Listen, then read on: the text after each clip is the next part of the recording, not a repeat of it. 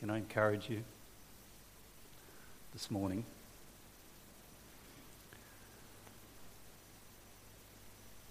In Psalms it says that the spirit of man,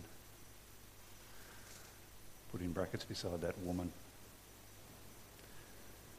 is the candle of the Lord. Search your own heart. Search your own spirit. Because the spirit of man is the candle of the Lord. Father, I thank you for your word.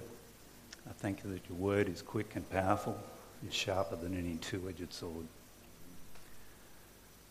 Father, it can even pierce to the dividing asunder of soul and spirit, of bone and marrow. And Lord, it defines the thoughts and the intents of the heart. And Lord, I pray that as I preach your word this morning, that people's lives would be touched. Not that they would be touched, but that, Lord, if it's required, your word is like a fire and like the hammer that breaks the rock in pieces. And Lord, I pray for a softening of hearts this morning. I pray, Father, that if anyone has walked into this building and is cynical, is not sure of who their God is not sure of the love of God, I pray, Father, that as a hammer breaks a rock, that the word of God would pierce that hard heart and would soften it in the name of Jesus Christ. Lord, I come before you as a vessel. And Lord, I just hand myself over to you and your word. In Jesus' name, amen. To some here in this church, the enormity of what is actually happening right now is probably passed on you. But there are two people that I want to acknowledge in this room as being very critical in me ever returning to preach behind a pulpit. You have an amazing pastor in Pastor Neil. And Neil, I honour you. I absolutely honour the pastor who is pastoring this church.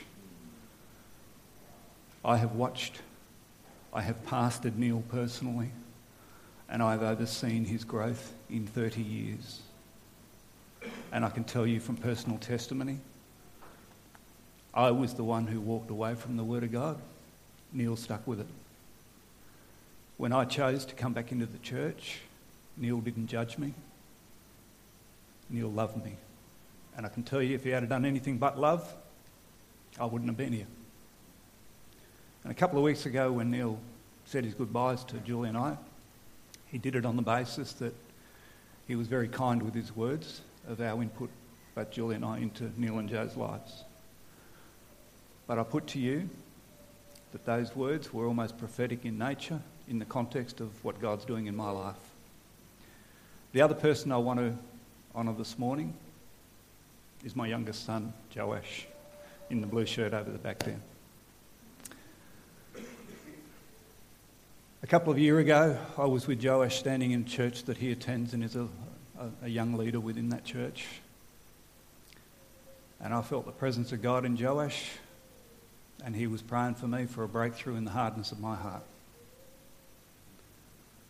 And so as I prayed this morning, that if there's people in here with a hard heart, or you're wondering what's going on in life, or you want some direction or purpose, is not my word like as fire, says the Lord, and like a hammer that'll smash the rock in pieces? God's word can pierce the hardest heart and cause it to soften to what God wants to do in our lives. I had the privilege of speaking to my son as he was getting married to his now wife. It is with much love and great pleasure that I share with you from Scripture some words of encouragement as a part of this celebration of your wedding ceremony. As two people deeply in love and committed to your Christian faith, God has some words of wisdom for you. Genesis 2:24 says, "Therefore a man shall leave his father and mother and be joined to his wife, and they shall become one flesh." The act of consummating a marriage is a beautiful thing in a physical sense. But more powerfully, it is sacred in the spiritual realm. Matthew 19:6 says, "So they are no longer two, but one flesh.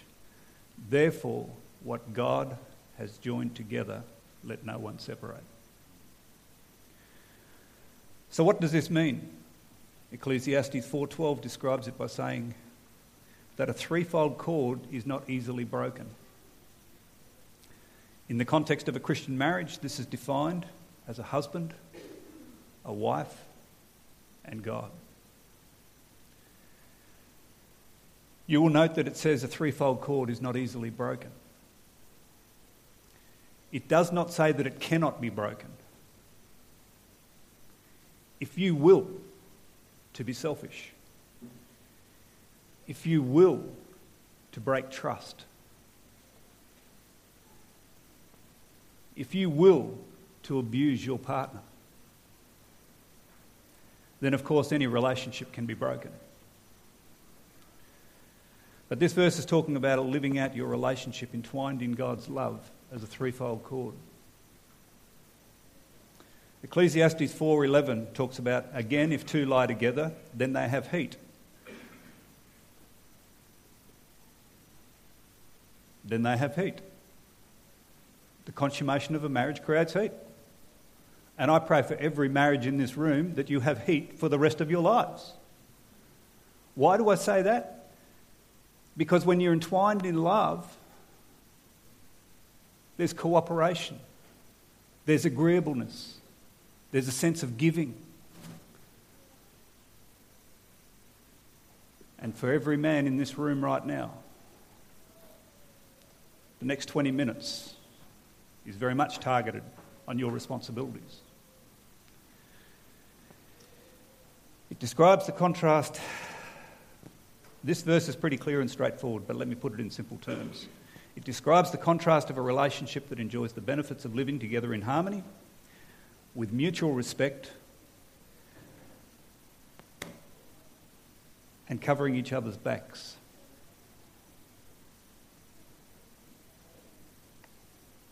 And covering each other's backs.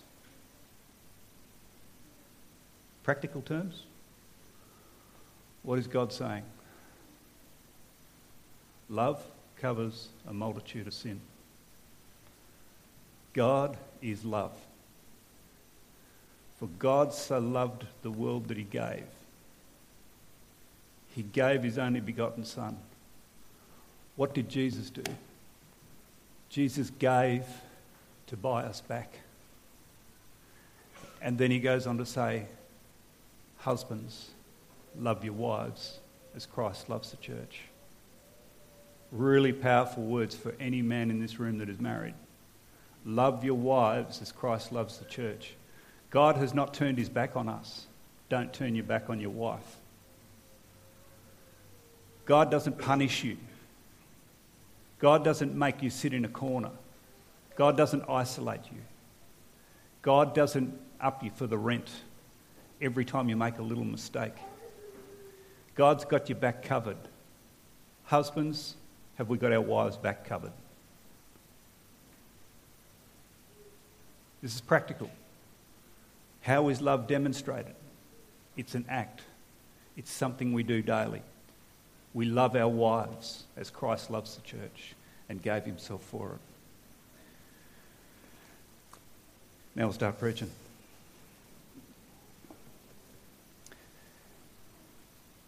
First of all, I want us all to close our eyes.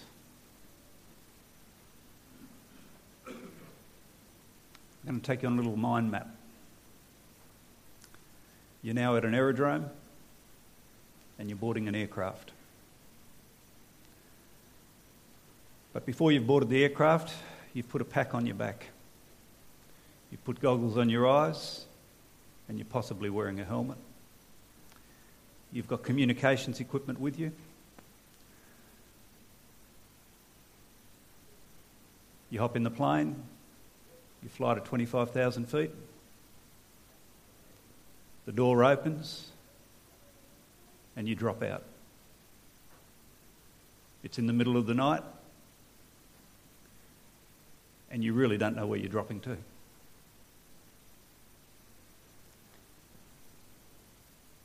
You can open your eyes now.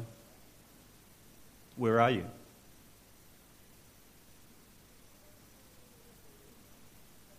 Where are you? Why were you hopping in that plane? To drop out?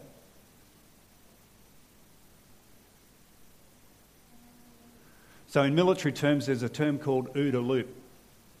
And it's for that very scenario when a parachutist drops out into enemy territory. And when they land, where have they landed? What's their mission? What's their objectives? What's their purpose? What's their direction? And the OODA loop is observation. When they land, the first thing they've got to do is observe what's going on. And as they look around, they have to think back in their head as to the plan that they know they've got to conduct in the operation they're working to. So the very first thing they've got to do is actually observe what's happening around them, get a landmark, get something that they can actually align with, and they're looking, okay, that's where it is. That gives them orientation, that's the second O. So the first one is observation, to actually get their orientation right.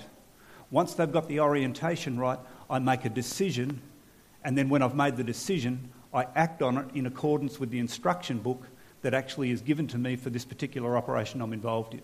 It's called OODA loop, and you can Google it. It's actually something that is real in the context of setting purpose and direction. Why do I say that? Joel chapter 3, verses 9 and 10, if you've got a Bible with you this morning.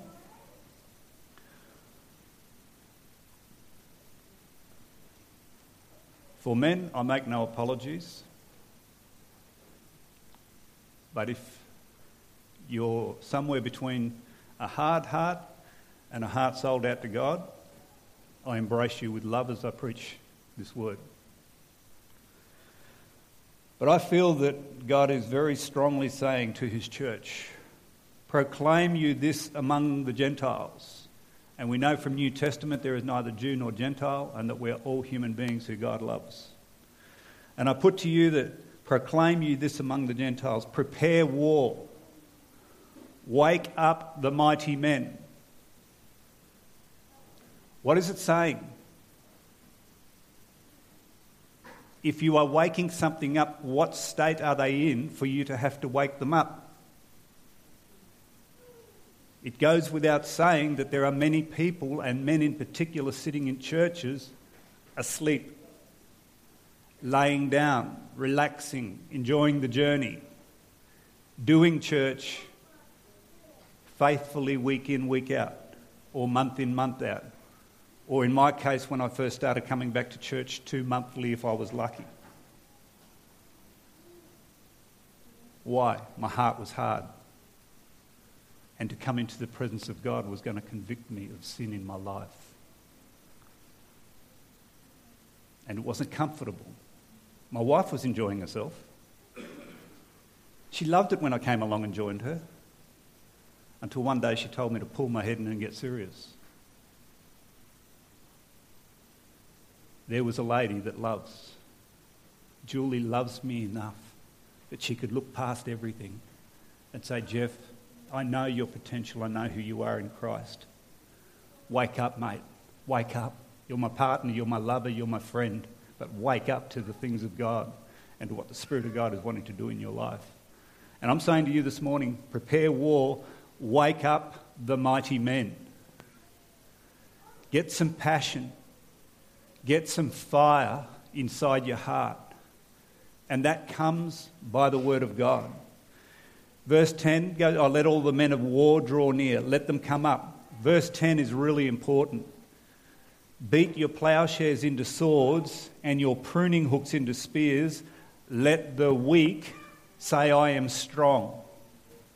That is an affirmation. It is a confirmation. It is a statement of faith. Let the weak say, I am strong. The Word of God is saying this, not me. What is it saying by beat your plowshares into swords? I actually believe what it's saying is put aside humanity and put on the spiritual. If we go to Ephesians 6, having put on the whole armour of God, And then in verse 17, it goes through the whole process of the helmet of salvation and the sword of the Spirit. The what? The sword. Let all the men of war draw near. Let them come up. Beat your ploughshares. Instead of being out in the field or in the world going to your daily job, working, grab that ploughshare and beat it into a sword. Verse 17 of Ephesians 6. Putting on the whole armour of God. Move forward to verse 17. And taking the sword of the Spirit, which is the Word of God. This Word of God can change your life. It can change your circumstances, and it can actually allow for you to verbalise what God wants in your life. But let me come back to it, that in doing so, if you want to apply God's power and His love and His mercy and His grace in your life, there is one thing that I believe stops most Christians. It's only a little thing. The tongue. And 2 years ago I had to apprehend myself and realise that my tongue was getting me in a lot of trouble. That not only was it getting me in a lot of trouble, but also my life just wasn't bearing the fruit that God actually wants for me in my life. And we've heard Pastor Neil teach on this, about the fruit. And not only good quality fruit, but much fruit. Where does that fruit come from? Didn't Jesus say, I am the vine, you are the branches. If you abide in me, what's that about abiding? You see, I could get up here and bump my gums, but if I wasn't abiding, I'll tell you now, the word of God wouldn't be coming out of my tongue. So we have to make a choice. And so, in actual fact, let's back it right up to the very beginning. The title of this message. Your life. Your choice. What do you choose for your life? Your life. Your choice. 2 days ago, back up the clock, midnight in the morning of 2 days ago. What happened? A new year. New Year's resolutions. How many of those resolutions that you made involved this year, I'm going to step out in faith? How many of your resolutions meant step by step, I'm going to mature in the things of God? How many of your resolutions were, I'm actually going to commit to loving my wife? Wives, responding to my husband as he steps out to try and love me better and more, and to actually appropriate the Word of God in my life. Just some thoughts, and that's just the heading.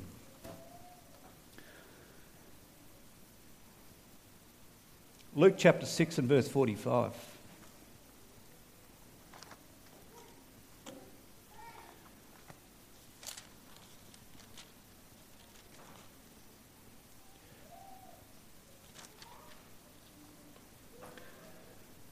A good man, out of the good treasure of his heart, brings forth that which is good. An evil man, out of an evil treasure of his heart, brings forth that which is evil. For out of the abundance of the heart, the mouth speaks. The tongue is but a little member.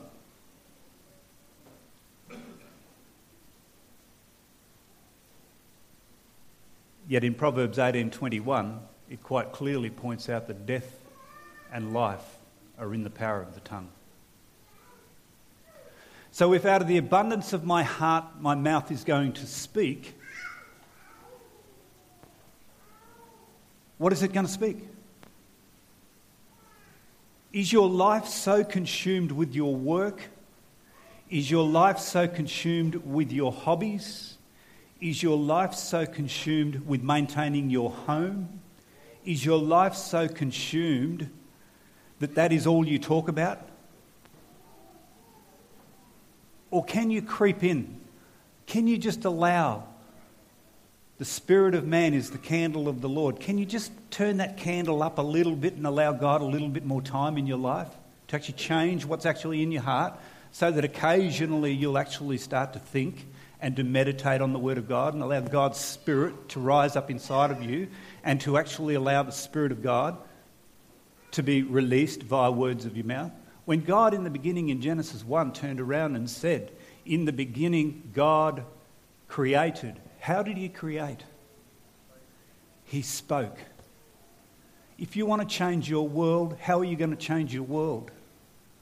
You need to speak. You need to line your tongue up with the Word of God. The Word of God is quick and powerful and sharper than any two-edged sword, piercing to the dividing asunder of soul and spirit, of bone and marrow, and then the Lord actually works out the thoughts and the intents of your heart.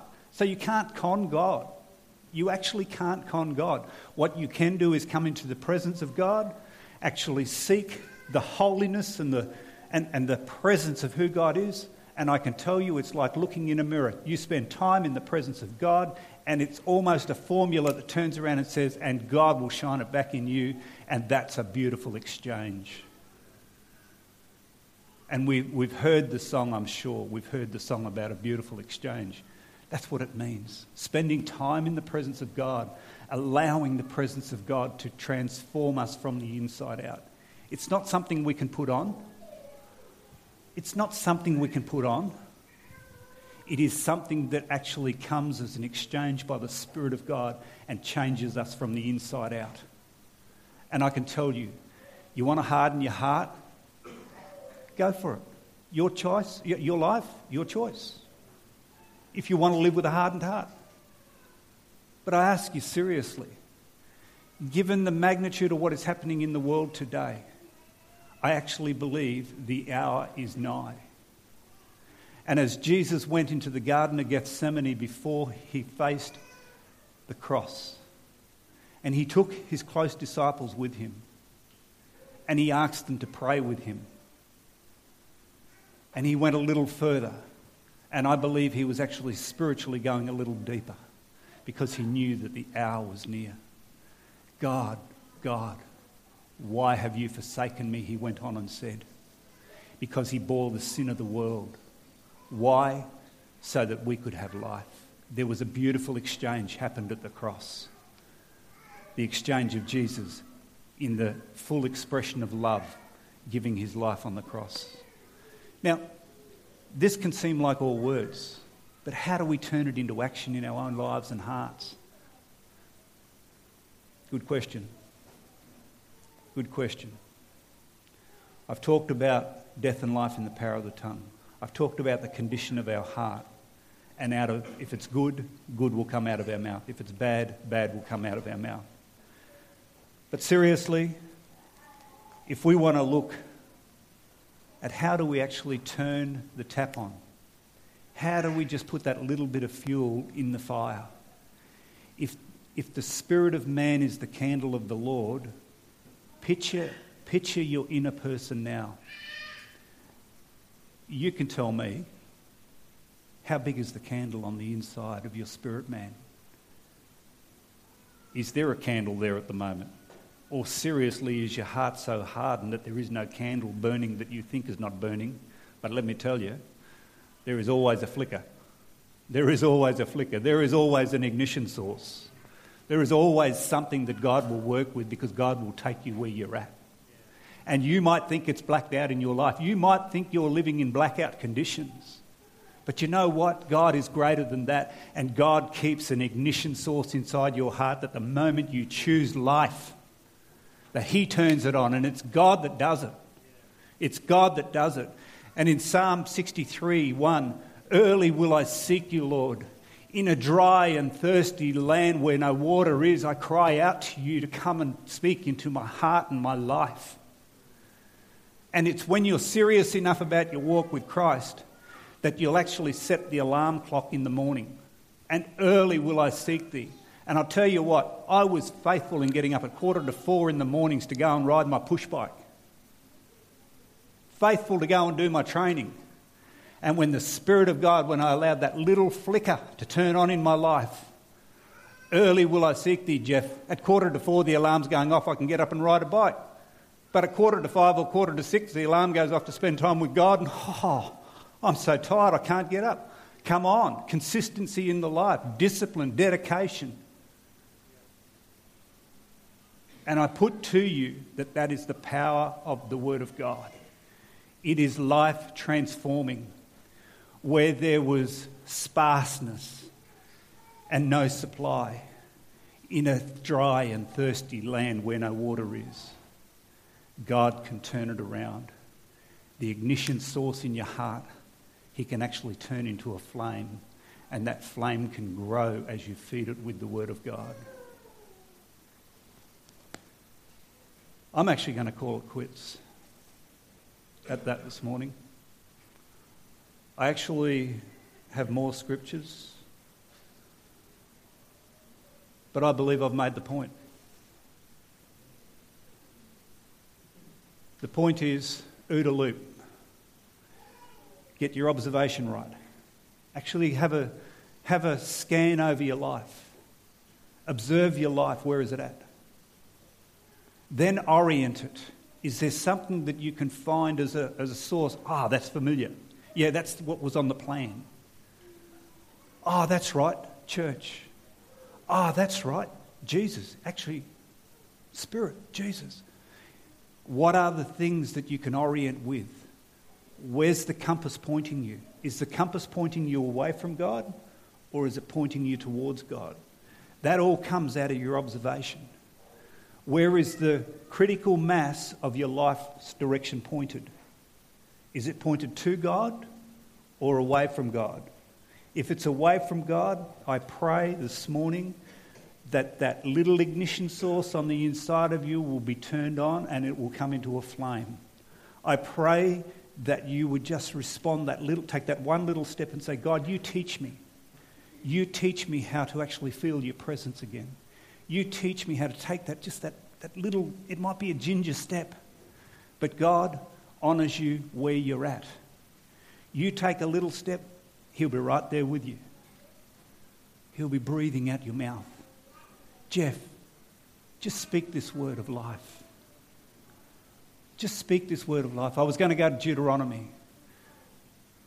Death and life are in the power of the tongue. We know that. But then God turned around and He put before you blessings and cursings. Life and death. What's it say? You choose. Title of this morning's message, Your Life, Your Choice.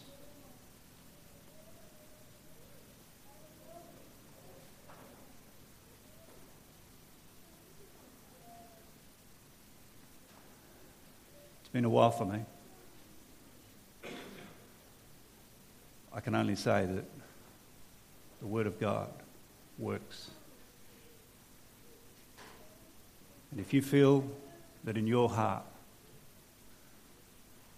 you actually want to make some form of dedication in front of other people about your heart condition, that you want to take that small ginger step or you want to take a massive stride for mankind, I'd like you to come forward for prayer. I'm not begging you, because I believe that God's word works. God watches over His word to perform it. If God is speaking to you in your heart this morning, I ask you to come forward, because I just believe there's a transfer of faith that can actually enable you. Faith is an enabler. It's a builder. It's a love giver. Faith is the word of God in action. So as we have the musicians come up this morning, it's up to you. The ball's in your court. It's your life. It's your choice. If you want to make a statement of faith and reaffirm your walk with the Lord, feel free. The altar's open. And there'll just be an exchange of prayer to actually encourage you. In addition to all of this, if there is anyone here this morning who is looking and observing and you're realising that guy is talking nuts, I just don't understand what's happening, but on the inside of me, my heart is beating, my chest is beating, I can't understand what's going on, that is the Spirit of God calling you into the kingdom of God. That's what's actually happening. Physiologically, the physical body is subject to the realm of the spirit.